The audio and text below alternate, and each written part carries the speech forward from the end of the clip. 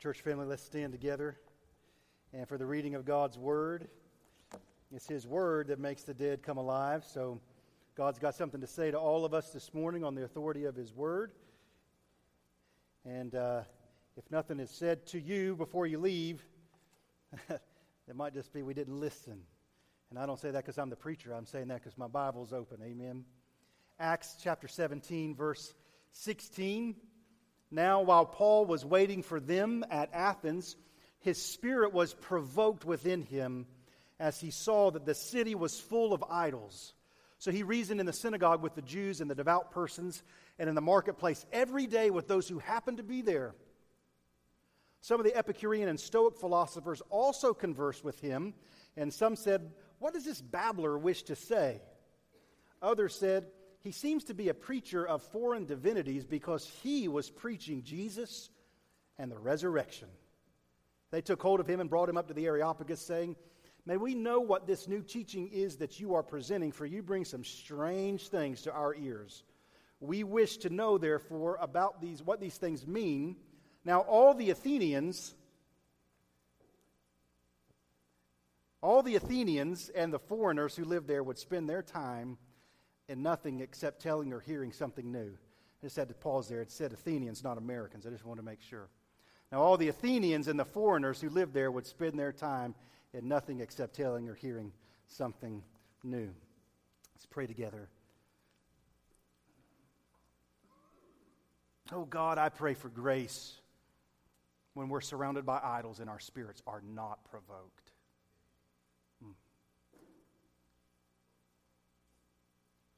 Give us grace now to know what a provoked spirit has to do with the proclaimed Christ. In Jesus' name, amen. Amen. A few years ago, I was in Washington, D.C., and I was visiting there with my mom, and we were just there for a couple of afternoons, and so I went to one of the art museums. Now, there seem to be, when it comes to art, two types of people, those who really love art and those who don't quite love it as much, and I probably fall into that second category, but we're in D.C. I mean, it's the art museum, and so my mom was visiting another of the museums, and I said, well, I haven't seen this one. I mean, I'd spent several hours in the Smithsonian History Museum on a previous trip that was more my style, but I said, well, here, I'm at the art museum, I'll go, and I got the map, and only had about an hour and a half, so what I decided to do is I got the map, and I did my route where I would see everything that I could see. So 90 minutes later, walked out of the art museum, and my mom asked, what did you see? And I said, I saw it all. And a little bit of time went by, and what I realized was not that I had seen it all, and it's actually that I hadn't really seen anything. I just blew by Rembrandt and went on to the next and went on to the next. And think about that sometimes, because this is what we can do with this word here. It's glorious. It's not man-made. This is eternal Scripture, but man, we can just blow by it. And man, there's life-changing truth in here, but we just kind of blow by it. We're on our way to somewhere else, and we just need to get it done, and we need to get the series over with, and we need to get our quiet time done, and we don't stop. Somebody would have been done better, probably, if they really wanted to get something out of the art museum, is just look at one painting for the 90 minutes, and instead of look at all the paintings for 30 seconds on your way to the next one. And so what I'd like us to do, if we can this morning, is I actually want to zoom in, and as I've thought over this Scripture, there's a word in particular that has just stuck with me. Has this ever happened to you? When you study the Bible and there's just a word or a phrase and it just grabs your attention and won't let you go. Because there's not something right in here in my heart, because what I'm seeing in the Scripture, here's a healthy Bible study habit, I think, is when you read something and what it's saying is true of the people of God, and then you look at your own life and you say, that's not quite true of me, then it's not time to move on. In fact, I've found in my life, if I'm not willing to listen to what God is saying here, and then I think I'm going to go over here and say, God, you tell me something over here, He'll very frequently say, well, let's come back over here. You just need to gaze at this a little bit longer.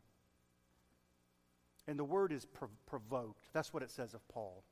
It says right here. It's the word I want to talk about and think about. Paul was waiting for them at Athens. His spirit was provoked. Have you ever been provoked? Has anything just provoked you? As I was thinking about this, immediately in my mind came a time that I was greatly provoked. And it involved my brother, Joe, who's not here, so So I want to be careful in what I say, but, siblings who are closest in age usually kind of collide a little bit as they grow up. Maybe that didn't happen in your house, in your home, you and your brother, your sister. I mean, it was all wonderful, and you never had arguments. But for me and my brother, Joe, in particular, I was the youngest of three, which meant that I was always the weakest and the smallest. And I think that's probably what God used to call me to be a preacher, because when you're the weakest and smallest, you have to learn to talk and have to kind of talk your way out of things. But my brother Joe, who's 2 years older than me, we had a season, you know what I'm saying, a season when I was around 11 and 12 and he was 13 and 14, that, man, we were just at odds. Joe had established a rule, and it was an easy rule to understand. This was the rule: I could not wear any of his clothes at any time for any reason. Now, easy to understand, but here's how the rule worked. It didn't go the other way. It wasn't, neither one of us could not wear any clothes of the other at any time. The rule was he had special permission to wear my clothes anytime that he wanted. Now, when I was 11, most every T-shirt I owned was a San Francisco 49er T-shirt, and he wasn't much interested in those shirts. But I had one shirt that he liked. And this school year, the way the dynamics worked was my brother Joe had to be up, dressed, and gone to catch the bus before I even got out of bed in the morning. That's just how it worked. And I can remember getting up and heard him exiting the front door, and I looked out the window, and guess what he had on? The shirt.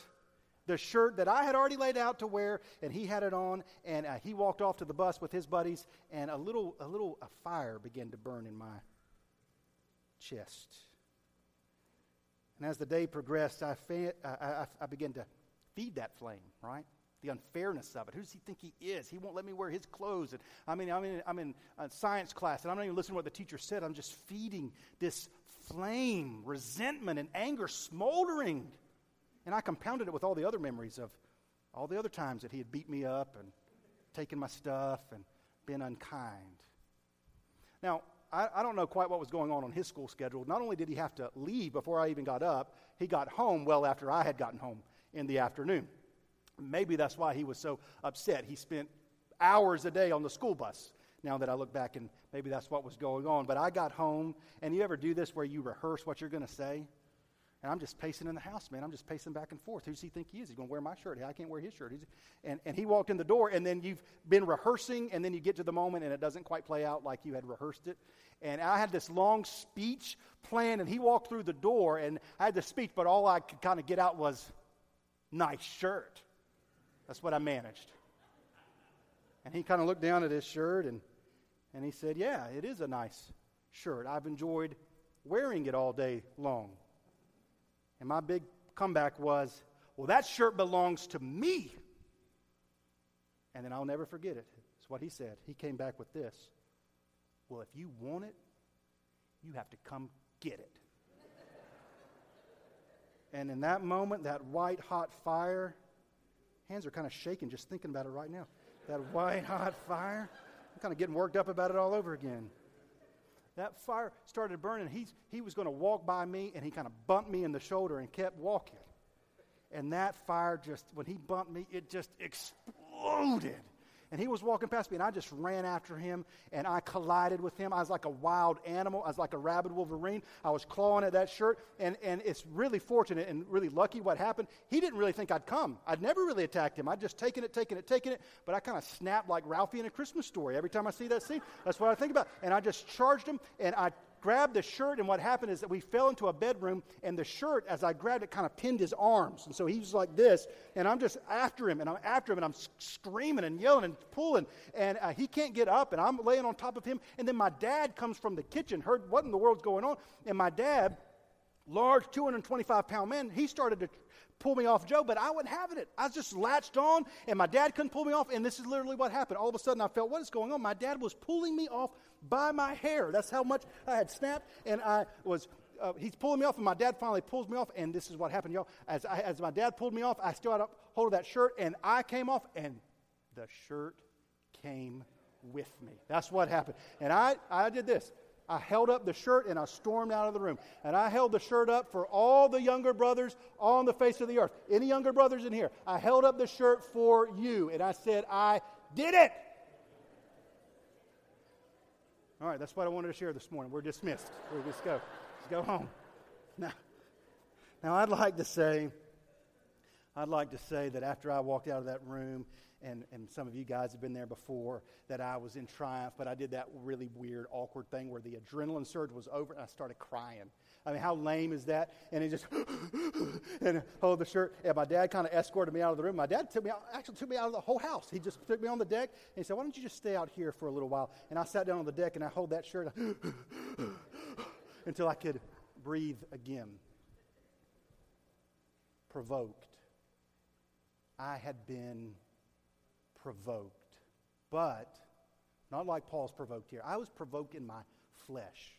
When you're provoked in your flesh, it leads you to do selfish, hurtful, harmful things. When you're provoked in your spirit, it's totally different. Instead of grabbing somebody's shirt off their back, when you're provoked in the spirit, friends, you give the shirt off your back to somebody else for their good. That's what happens here. Look, his spirit was provoked. This word, as I thought about it and it grabbed my attention and wouldn't let me go, is only used one other time in the whole New Testament.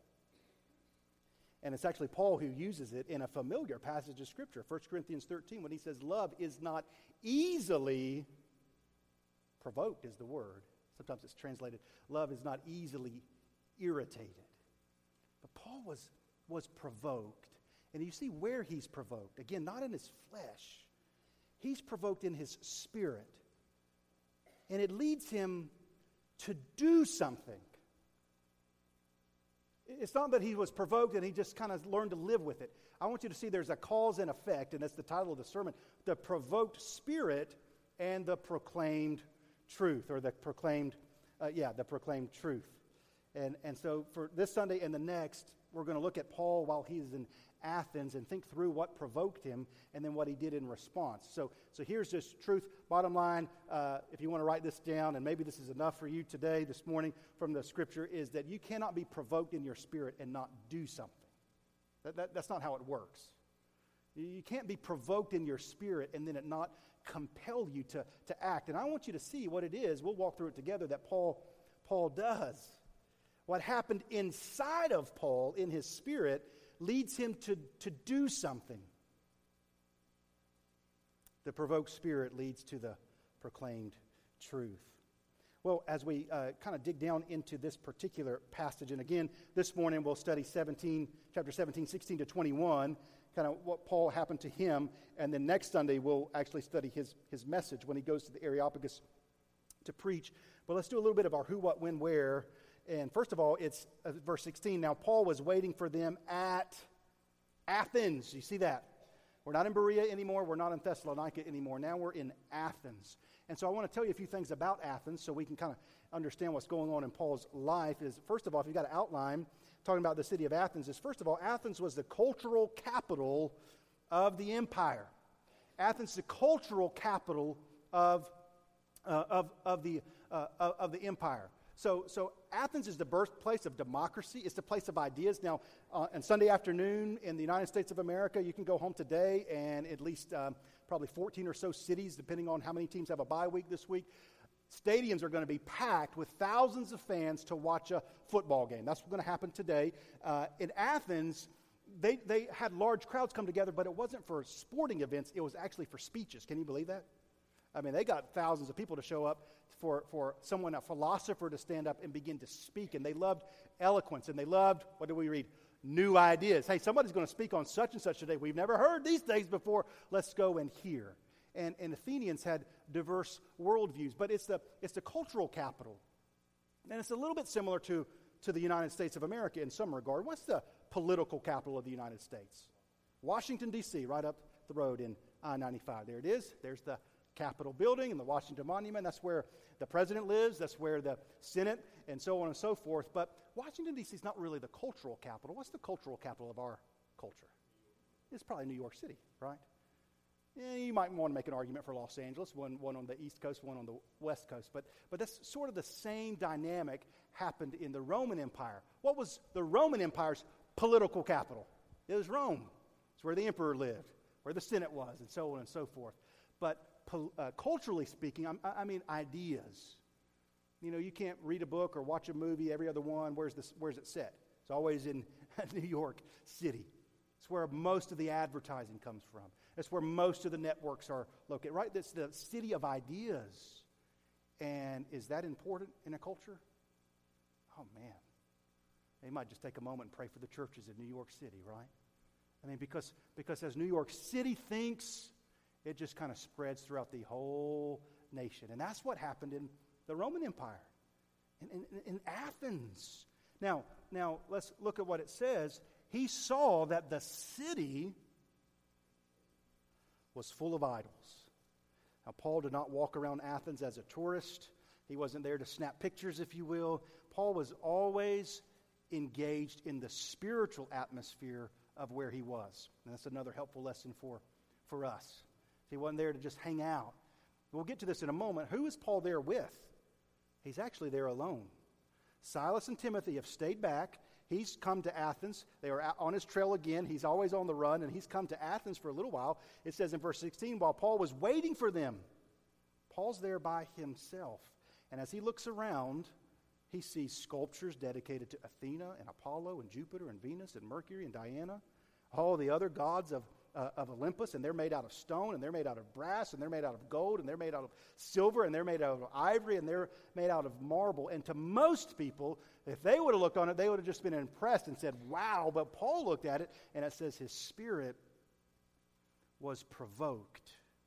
Athens, with its ideas and its teachings, the cultural capital of the empire. And Paul is provoked because he understands that this is a people who love to worship, and they love to discuss, and they love to think, and they love to write, and they love to show up in large crowds and listen to speakers, but they do not recognize God at all. They worship the creation instead of the Creator. It's probably a setting like Athens, as the Holy Spirit inspired Paul to write in Romans. Just listen to this, Romans chapter 1, verse 21. Although they knew God, they did not honor him as God or give thanks to him, but they became futile in their thinking, and their foolish hearts were darkened. Claiming to be wise, they became fools and exchanged the glory of the immortal God for images resembling mortal man and birds and reptiles. Therefore, God gave them up in the lusts of their heart to impurity, to the dishonoring of their bodies among themselves, because they exchanged the truth about God for a lie, listen to this, and worshipped and served the creature rather than the Creator, who is blessed forever. Amen. And Paul's provoked spirit's not about him having a bad temper. And that's how he used to be, right? But he feels great jealousy, I think is an okay word to use, for the glory of God. Because he looks around and people are worshiping all sorts of things, but they're worshiping the creation rather than the Creator. And Paul says, oh, this just provokes me. And friends, the Bible says that God himself is jealous for his own glory. I am the Lord. I will not share my glory with another. Paul's provoked because it's this sort of thing that provokes Almighty God. There's another good principle for you to write down. If it provokes God, it ought to provoke me, in whom God's Spirit dwells. Well, the Athenians also held diverse worldviews. It's not like they all thought the same. We sort of get the idea that diversity is some new and American idea. It's not. Look here, it says in verse 17, so he reasoned in the synagogue with the Jews and the devout persons, and in the marketplace every day with those who happened to be there. Who does Paul share the gospel with first? Those who happened to be there. Who should you share the gospel with in your life? Those who happen to be there. Those who you find yourself around working with and living across from. So Paul goes up to people, and then notice in verse 18, people come up to Paul. Some of the Epicurean and Stoic philosophers also conversed with him, and some said, what does this babbler wish to say? I want to point out again here, friends, the verbs. Paul's provoked, but listen to the verbs. So the provocation leads him to reason and converse. Reason and converse. Let your speech always be seasoned with salt, so that you may know how to give an answer to each person. That's Colossians chapter 4, I believe. And so Paul reasons with them. But on the note of diverse worldviews or diverse beliefs, we get two references here, and I don't know if they make any sense to you. In verse 18, Epicureans and Stoics. So let me just describe them for a moment. An Epicurean they have a saying that you've probably heard before, believe it or not. Eat, drink, and be merry, for tomorrow we die. That was the Epicureans. They actually said that. And what it means is their belief was that the gods were so distant that the gods didn't really have any concern about what human beings do. And so the Epicurean worldview was this: hey, the gods don't care. There's no boundaries. There's no rules, so we're just going to live it up. And so what the Epicurean mindset was is we're going to pursue pleasure without any boundaries. And we don't use the term Epicurean anymore, but friends, that belief and that worldview is alive and well. In fact, there are many Americans today who are Epicureans. No boundaries, no rules, gods don't care.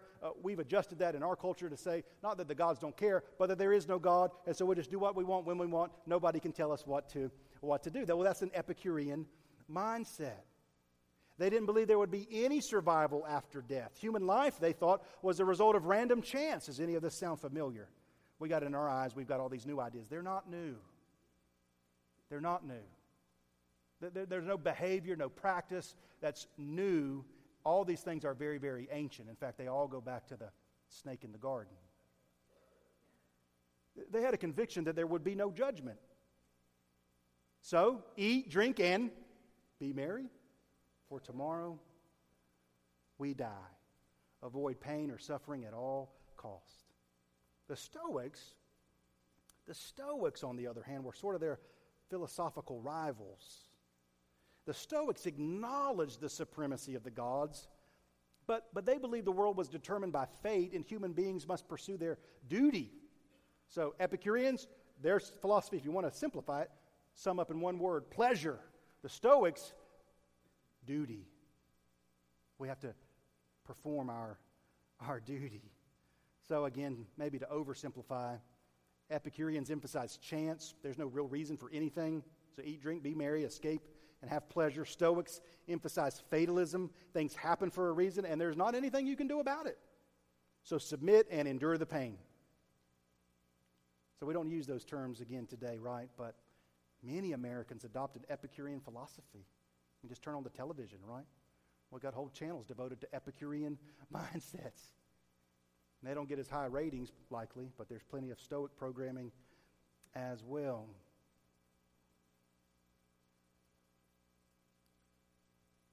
Maybe some of you this morning, this is really your mindset. And it's still alive and well, even creeping to church, right? Epicurean, I'm just going to pursue pleasure no matter what the cost. There's no boundaries, no strings on me, right? Or perhaps you're given over to Stoic philosophy. You're going to be loyal, do your duty, but you don't really have much gratitude for what God has done for you. So Paul listens to them both, right? So some of them come up, and then some said, what does this babbler wish to say? Now, as a follower of Jesus, we want to be ready to approach and be approached. Amen? That's what Paul does. He goes up to some come up to him. And talk to people who have diverse worldviews. Now, what I've happened, not 100%, but by and large, the Athenians thought things out much more than Americans do. Now, here's kind of the difference between a Greek mindset and an American mindset, and I think it's helpful to know. Greeks said, facts dictate feelings. If I can prove something or argue something, then that determines how I feel about it. No, Americans, friends, we've totally flipped that upside down, right? Americans say, feelings determine facts. As a matter of fact, if I feel a certain way, I don't even want to hear your facts because it's how I feel. Well, there's an expiration date on that. But Americans have deep convictions for the most part, but no real reason why they hold them. Have you noticed this? No facts to back up. That is how I feel. But they feel what they feel very deeply. But Christians, this is what I want to say, ought not to be like that. We can't be like that. Our faith is rooted in facts. Either Jesus went into the grave and came out, or he didn't. And if he didn't, friends, you can all be dismissed. That's what Paul says. In fact, Paul says, if Christ has not been raised, we are of all men most to be pitied. That's what Paul said. If Christ didn't raise from the dead, I ought to be Epicurean, or I ought to be Stoic. Just find something. But our faith is not rooted first in feelings. It's rooted in fact. Did he come up, or did he not come out of the grave? Do you believe the Bible? Why? Now here's an insufficient answer. Well, just because. That's insufficient. Have you read it? Do you trust it? Do you believe it? Have you investigated? Have you gazed, or did you just run through the art museum, so to speak? Why do you believe what you believe? A few more thoughts real quick on Paul, as some Athenians belittled Paul. What does this babbler wish to say? What's this babbler wish to say? Every culture and every language has idioms, and this was an idiom in the Athenians, and it was an insult. Babbler, literally that word means seed picker. So some idioms that we might use today, and I don't mean to be rude. What's this hick want to say? Right? What's this unintelligent person want to say? What's this babbler want to say? They insulted him. Now, friends, if you've read Romans, let me ask you a question. Is Paul ignorant? Is Paul unintelligent? Is Paul a babbler? Some Athenians belittled Paul. And you just mark this down as well. There's a common response to people who think they are intelligent and educated, and they belittle people who do not agree with them. Again, that ought to be in contrast to how a Christian conducts himself or herself. You're to always treat people with dignity and with respect, even those who do not agree with you. Amen? So if you're going to be a gospel witness, just be prepared for some name calling, right? Be prepared to be called a bigot, backwards, so on and so forth. They called him a babbler. He's a man of small, puny ideas. Paul started going by the name Paul, and you know what his name literally means? It means small. So Paul was fine with that. You can call me small. I know I'm small, but I'm here to proclaim a big God. And if you're going to be a gospel witness, you just got to go on and move past and get over what people would say about you and how they would criticize you. Blessed are those who are persecuted for righteousness' sake. Blessed are you when they revile you and utter all sorts of evil against you falsely. Rejoice and be glad, for so they persecuted the prophets who were before you. But you just don't respond in the same way, right? It's my shirt. Well, I'm going to take it off. That's how I was provoked in my flesh. Paul's provoked. He's a babbler. Well, you're a bigger babbler. No, that's not what he says. He doubles down because he was preaching Jesus and the resurrection. Well, last quick note on the city of Athens is that some Athenians listened to Paul. Some of them listened. You're going to see this over and over now through Paul's ministry. Some belittle him, talk down to him. What does this babbler wish to say? But just look at it. Others said, he seems to be a preacher of foreign divinities because he was preaching Jesus and the resurrection, and they took hold of him and brought him to the Areopagus, saying, may we know what this new teaching is that you are presenting. Now that is a soul winner's goal right there. Can you tell us more? In fact, we're going to go to the Areopagus. Now, again, in the United States of America, we've got Yankee Stadium or AT&T Stadium where the Cowboys play. Those are our cathedrals. Areopagus was the main event, right? We're going to take you up to the Areopagus, and we're going to allow you to speak there. So some Athenians listen to Paul. Sometimes you have to endure the insulters to get to those who are interested. Amen? Sometimes you just have to endure it. Just work through it. Because maybe not everybody will want to listen, but there are some who will. Well, let's move and talk now about Paul in Athens. Let's talk about Paul in Athens. Just a few things quickly, but I think they're helpful. First point is this. Paul reminds us that who you are when no one is around is who you really are. Can we say that together? Can you just see it on the screen? Let's all say it together. Paul reminds us that who you are when no one is around is who you really are. Did you see in verse 16? Paul, let's read verses 15 and 16 together. Those who conducted Paul brought him as far as Athens, and after receiving a command for Silas and Timothy to come to him as soon as possible, they departed. Now, while Paul was waiting for them at Athens, his spirit was provoked. So I want to put two things together, is that Paul and his ministry team was always desiring to work with other people. It had been Barnabas on the first missionary journey. As you remember, Barnabas and John Mark. Now it's Silas and Timothy. So healthy ministry is always done in groups. It is not God's primary design that he sends individuals out, right? And you can go all through the Scripture with this. Moses had Aaron, David has Jonathan, and so on and so forth. And so Paul is in line with that. He doesn't want to be by himself. He said, as soon as Silas and Timothy come, I want you guys to come. But when he is by himself, he's who he really is. It's a little bit sobering, isn't it? So let me ask you a few questions so we're all tracking along and make sure we're on the same path here. What you put on your computer screen or your tablet screen when nobody else is around is who you really are. We tracking? What you desire to read when you can read or watch whatever you want to read or watch when nobody else is around is who you really are. Because let's all just be honest here. We learn from an early age how to do certain things when people are around and then when they're not around. Does that make sense? It's a little bit misleading, that statement is. Paul reminds us that who you are when it's a little bit misleading. No one is around is who you really are. I want to read you some verses, and you'll be able to determine what's not quite 100% accurate about that statement. No creature is hidden from his sight. All are naked and exposed to the eyes of him to whom we must give an account. Did you hear that? That's Hebrews 4:13. Epicureans don't believe that. They don't believe we'll give an account. So it doesn't really matter what we do. But the Scripture says, no creature is hidden from his sight, but all are naked and exposed to the eyes of him to whom we must give an account.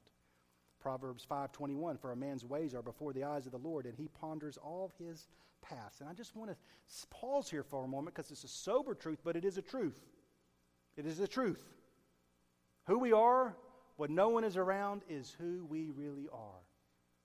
Now, friends, you can fool everybody else in the world, but you stand exposed before the Lord. You ready for this? He knows everything about you, and he loves you more than anybody loves you. That's incredible, isn't it? He knows who I really am. Jesus Christ knows all those things. Now, I would imagine if, and we've used this illustration before, but we'll use it again. Are there some scenes in your life that you wouldn't want on the screen for everybody else to see? I'll be the first. I've got many. God's seen them all. And I'm going to give an account to him. Now, friends, I can fool myself my whole life long and say either I'm not going to give an account for it, which is false, or I can stand before him and it's not really that big a deal to him. Those are the kind of the two twin lies that people hold to. I don't give an account, or if I do, we'll just, like a foolish student who knows a test is coming and says, I'll just figure it out when I get there. No, I'm going to give an account. I'm going to give an account. But here's the truth of the matter for a believer in Jesus. When they say roll the film, guess what pops up on the screen? The life of Jesus. And you want some good news? Jesus is fine if you watch that tape from beginning to end. You will not find a sin in secret. You won't find a secret sin hidden in the heart that Peter and James never saw, but he was faithful in everything. He who knew no sin became sin. So when I stand before the Lord and they start to roll the tape, roll the footage, the Scripture says now, Colossians, my life is now hidden with Christ. It's hidden. It's covered. Paid in full. Glory to God.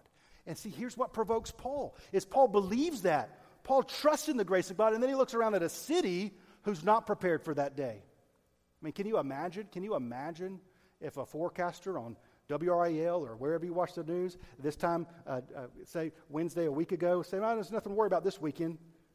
Sunny and 72. And then a hurricane came? What would you say of the forecast? They're not trustworthy. He says a warning is issued. And that's what Paul's saying, man. There's much more than a hurricane that's coming. We have to all give an account to a holy God. But let me tell you about the holy God. And look what he says. Jesus and the resurrection. We'll either live life as if we will give an account, or we will live as if we will never give an account. But that doesn't change the fact that you will give an account. Does that make sense?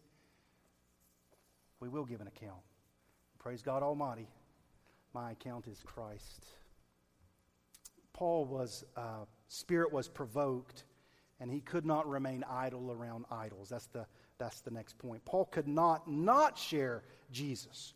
Paul could not sit on the sidelines. Paul could not get his travel diary out and say, well, I was in Athens today, and man, there are a lot of idols around here. City was full of idols. That phrase kind of means they were under idols. They were drowning in idols. And Paul could not remain idle. What better describes your sharing of Jesus, idle or active? And I want to give you one more point, and I think it's a very, very important point. You ready for it? Here we go. When our spirits are not provoked, we become cultural critics instead of gospel witnesses. When our spirits are not provoked, we become cultural critics instead of gospel witnesses. And here's what I mean by that. If Paul had just been a cultural critic, here's how it would have read. So Paul, standing in the midst of Areopagus, said, I'm sorry, I'll skip it to next week, verse 16. Now, while Paul was waiting for them at Athens, he saw that the city was full of idols, and he couldn't wait to tell Silas and Timothy about how wicked they were in Athens. That's what I mean by a cultural critic. And friends, we're immersed in this in our country. I just have to tell you. Okay, let me give you a couple of differences between a cultural critic and a gospel witness, because there's a huge difference. Cultural critics sit on the sidelines and complain about people. In Paul's case, can you believe the Epicureans? I mean, I have never seen people act like this. They have no boundaries to their behavior. They're doing things that you wouldn't believe. And now I'll post about it or what? No. Cultural critics sit on the sidelines and complain about people. Gospel witnesses get involved and converse with people about Jesus. You see the difference?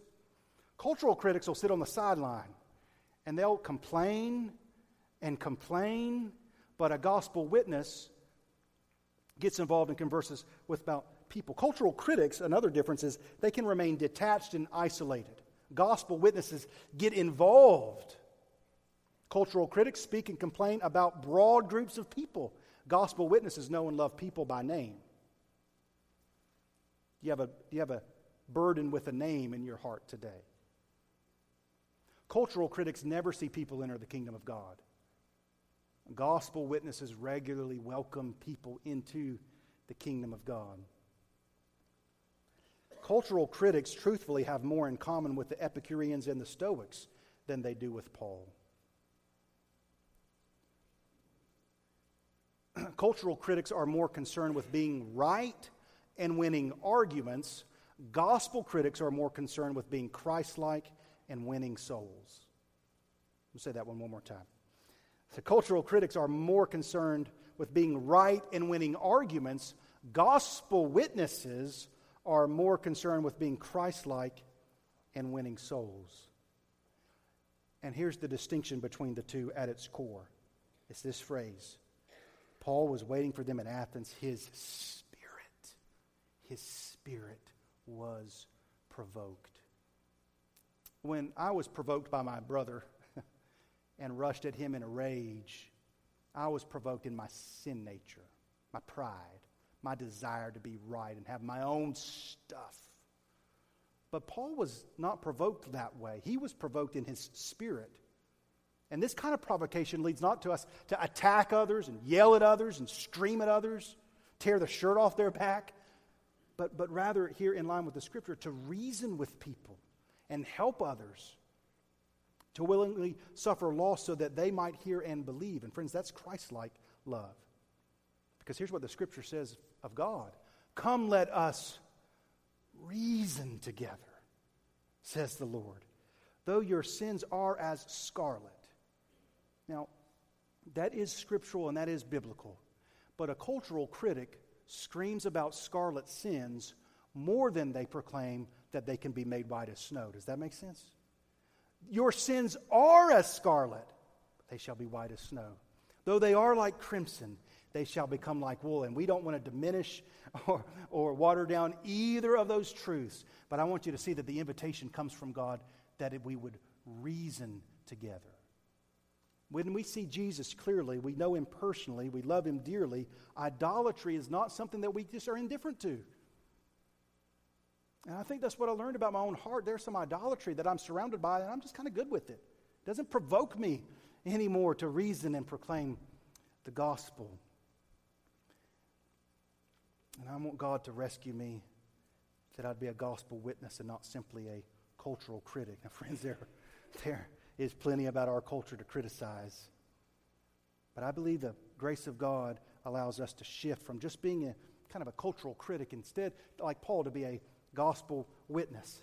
Because he gets the opportunity, right? He gets the opportunity. What's this babbler wish to say? Others said. And friends, I think a cultural critic never gets to this moment like a gospel witness does. Others said, he seems to be a preacher of foreign divinities because he's preaching Jesus in the resurrection.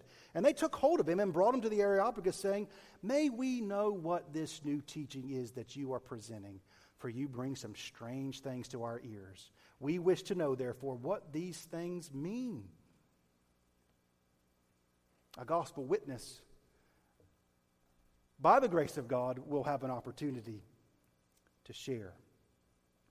We're going to move to the invitation, and I've just got 4 real simple questions with you. It's kind of like the Fall Festival announcement. You got 4 things. I just want you, as we go to the invitation, to maybe grab hold of one of these, right? Just one of these, and as we sing and as we pray, just spend some time. Friends, we're a rushed culture. We don't just rush through art museums, we rush through everything.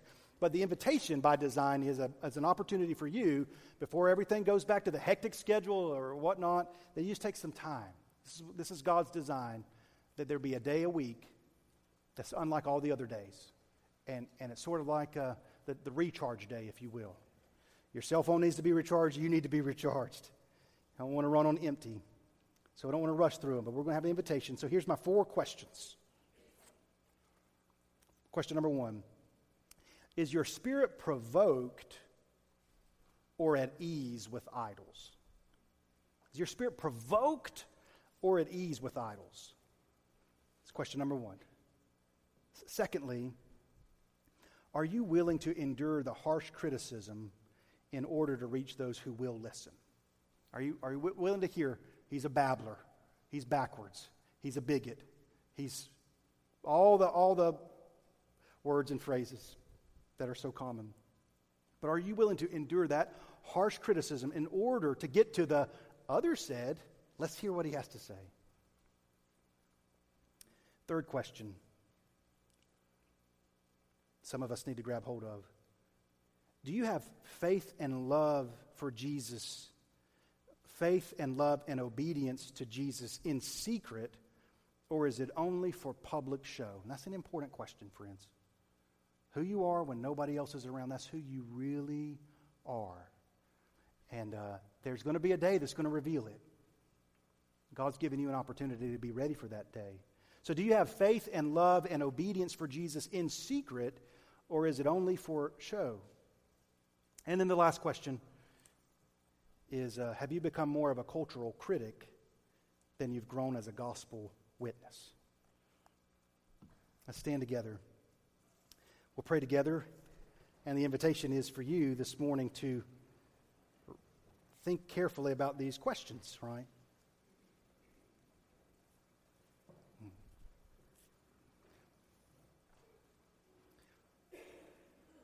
Paul demonstrates that he's so like Jesus. Jesus was so provoked in his spirit that he came to reason with us and to open a way for true freedom. Let's pray together. God, may it not be that we'd be hearers of the word only and not doers. I pray right now by the Holy Spirit in this place during this time of response and invitation, we give us grace to think carefully and sober-mindedly about these things. Provoke spirits, who we are in secret. God giving us grace to be gospel witnesses and not just cultural critics. Thank you for the scripture. If there's any idol in our life that we've become at ease with instead of provoked by, reveal it. If there's a timidity in us that we're not willing to endure insult, if we're not willing to be harshly spoken about, our reputations soiled, untrue things said of us in order to be a witness, Lord, if there's a fear in our hearts about that kind of thing, reveal it, heal it, remove it.